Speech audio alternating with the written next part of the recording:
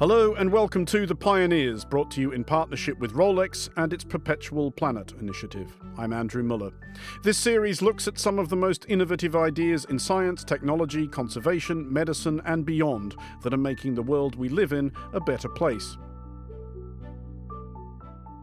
Imagine being the first person to discover a part of our planet.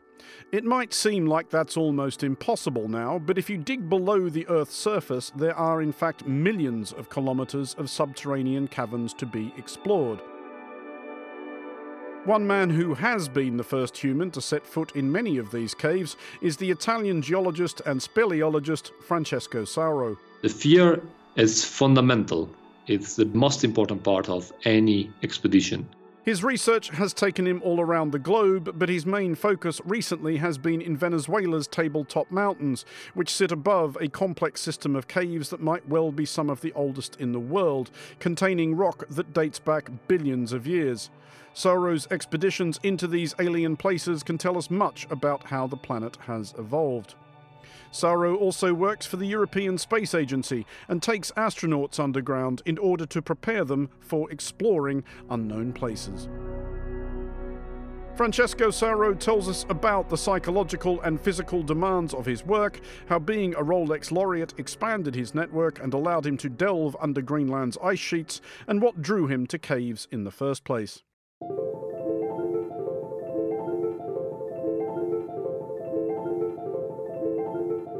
So it started when I was about 14, here where I live in the mountain of Lessini to the north of Verona, because this is a so-called karstic area. So we have several hundreds of caves close by.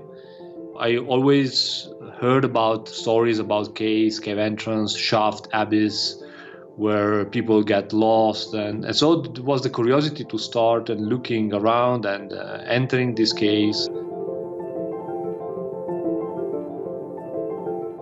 First of all, it's the fact that caves, you don't know really what is in there, so it's kind of the attraction to something that is unknown. Okay, so it's a mixture of curiosity and fear sometimes. So at the beginning was just that. So let's say to see and to explore, to learn more, and to be also kind of surprised, because caves can be very surprising. Giant big shaft. When I was 15, I arrived to almost 900 meters of depth in one cave here below the surface. So then only after it came the scientific part. So saying, okay, we have these caves, they are incredible, huge, deep. I can see that there are forms of life, minerals, sediments, what is happening down there, how old they are. And then I started my interest also to try to do the research and to study the caves. I did want to ask about the fear part of it, especially when you were first getting into it. Was that part of the appeal, that there was a certain aspect of physical and psychological challenge to it? You know, how deep can I go? How far am I willing to push myself?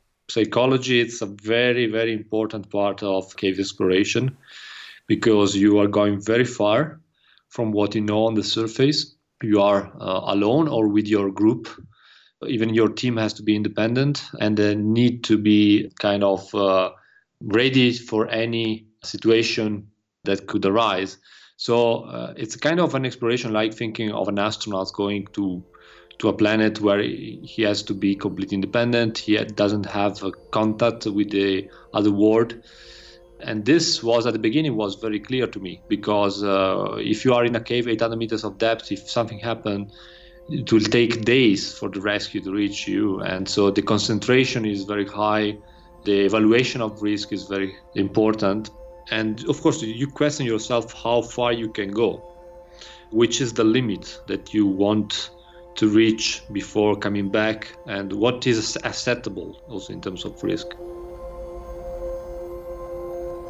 So the fear is fundamental.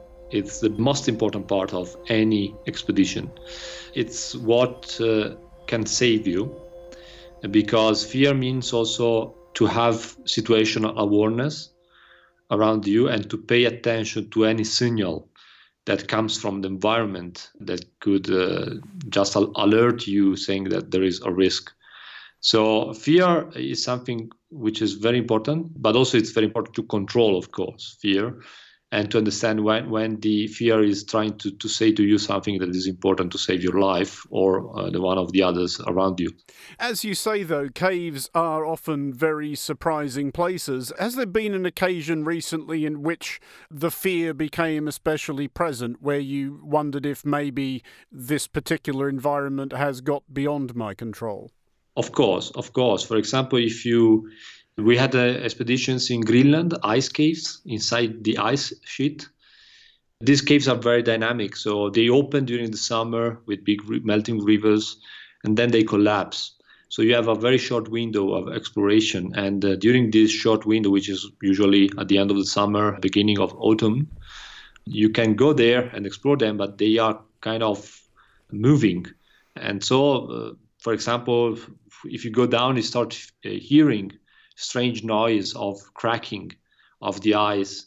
If you put an ice screw and then you have a crack for meters forming on the wall, then of course sometimes you say, okay, let's stop here. Even if the cave is gigantic, goes farther, you can see maybe 100 meters below you, but then you have to go back. And what we do now is we try to use technology. When us as human, we cannot go because we cannot risk our life when it's too much. We try to use drones or other type of technologies to explore these caves. Well, let's talk a bit then about what you're running those risks for, especially in the realm of scientific research now, what you're looking for when you go into a cave. And I understand that all caves are different and they will contain all forms of life, but if we talk in particular about your expeditions, which I think are the ones that you're best known for, to those tabletop-shaped mountains in Brazil and Venezuela, are there things in particular you're looking for now when you go into those caves? Yes, I can speak also in general because caves are kind of archive, so they preserve information from the past in different ways. Life, for example, so the evolution of life forms in a very specific environment, sediments, so for example the speleothems, which are the stalactites and stalagmites, where you can record the paleoclimate, and a lot of other examples of this. So think about a cave like kind of a library where you can collect one book or the other and learn about the past and maybe also about the future.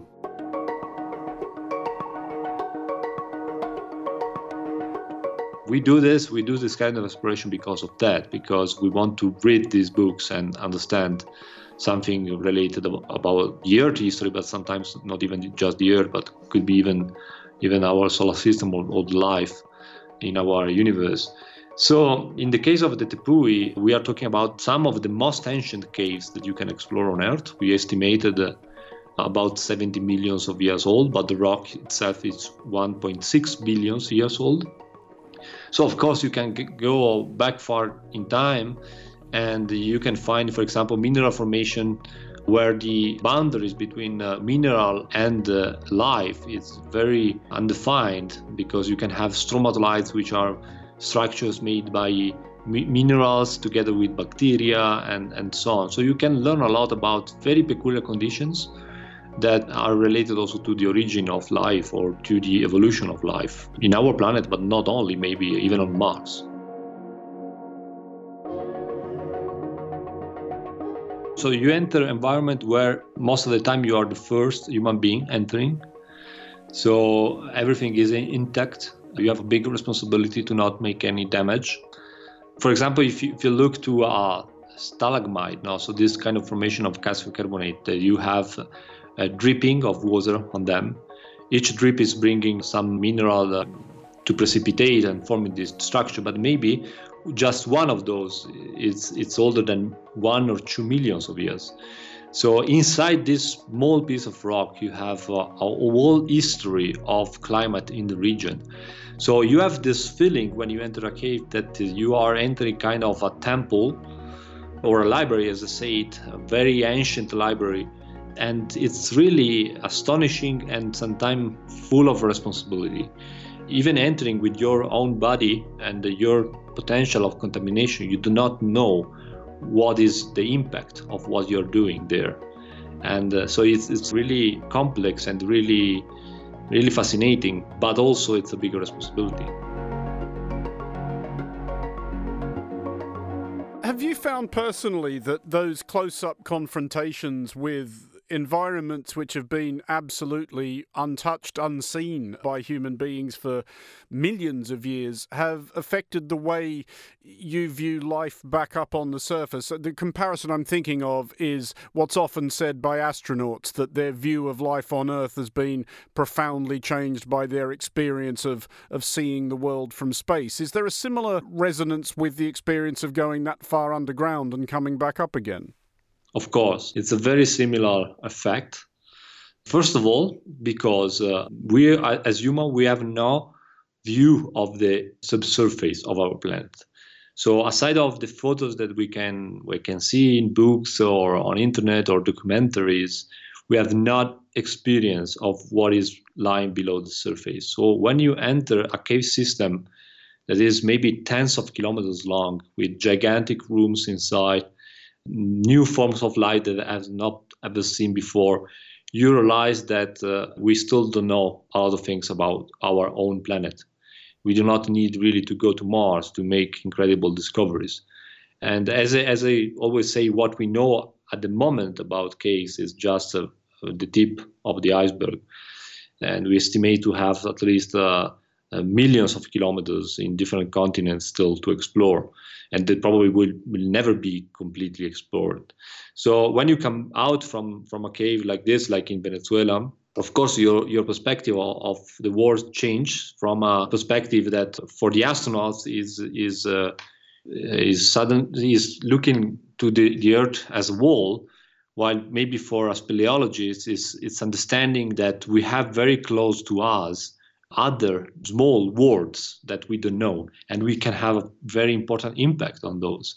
We estimate that a very high percent of the biosphere is under the surface, and there are theories that suggest that life has been arising under the surface. So there is still a big mystery down there. And of course, if you have the chance to overcome this barrier that is just the knowledge and to experience this kind of environment, you can come out with a completely different view.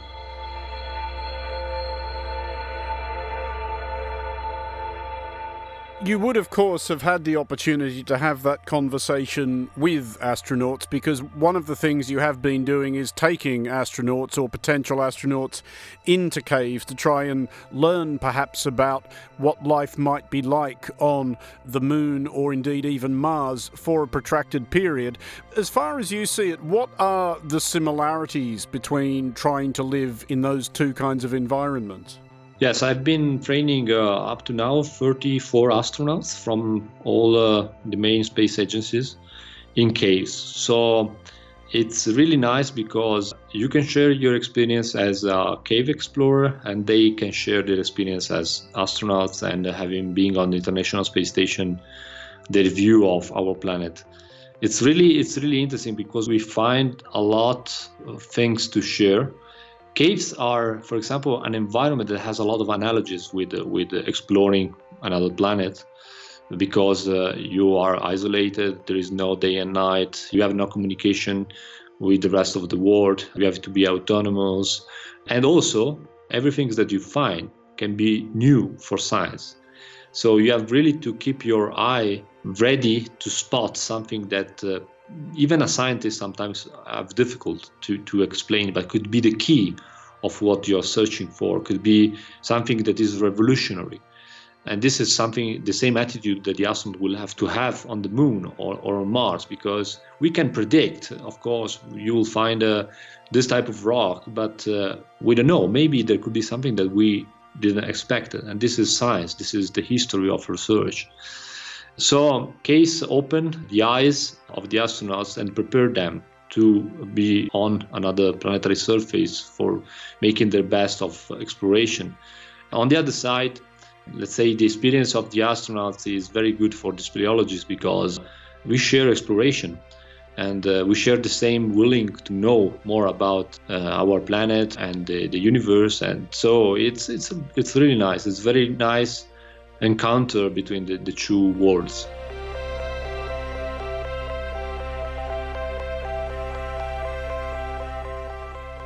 Well, I mean, another multinational network that you've been part of since 2014 is the network of Rolex laureates. How has that helped your work since then?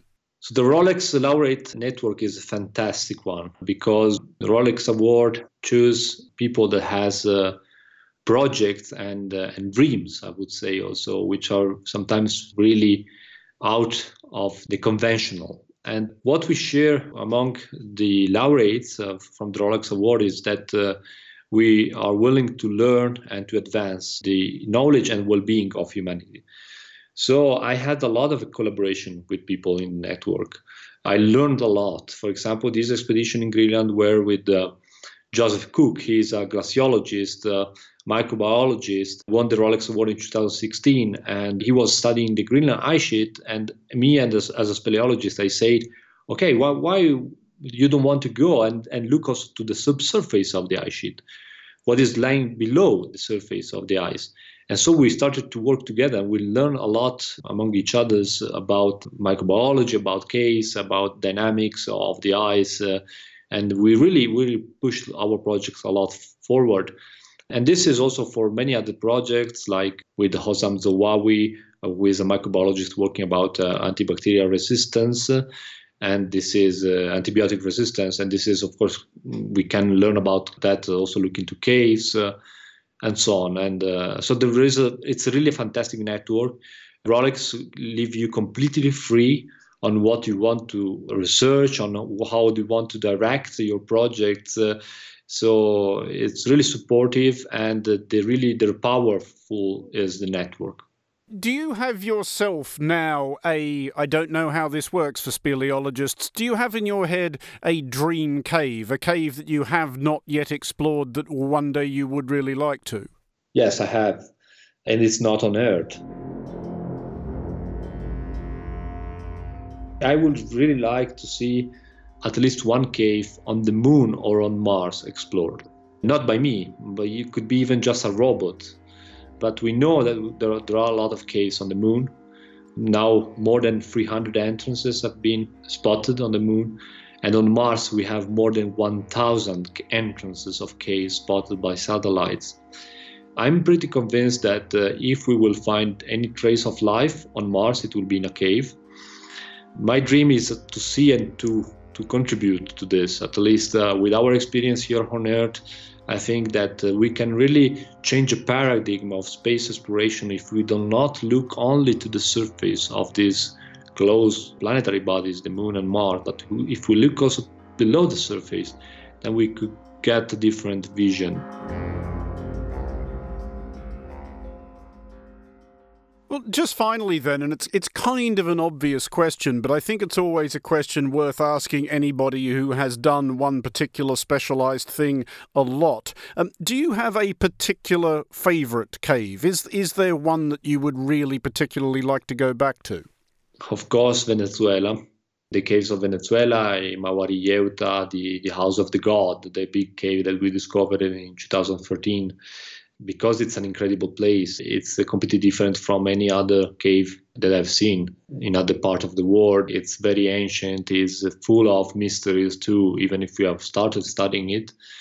And I would like to go back. Of course, now the political situation, the conditions of Venezuela are not easy. We hope for this country to improve, and mainly for the well-being of the people living there, but also for science, because they have a lot of potential. They have really incredible environments.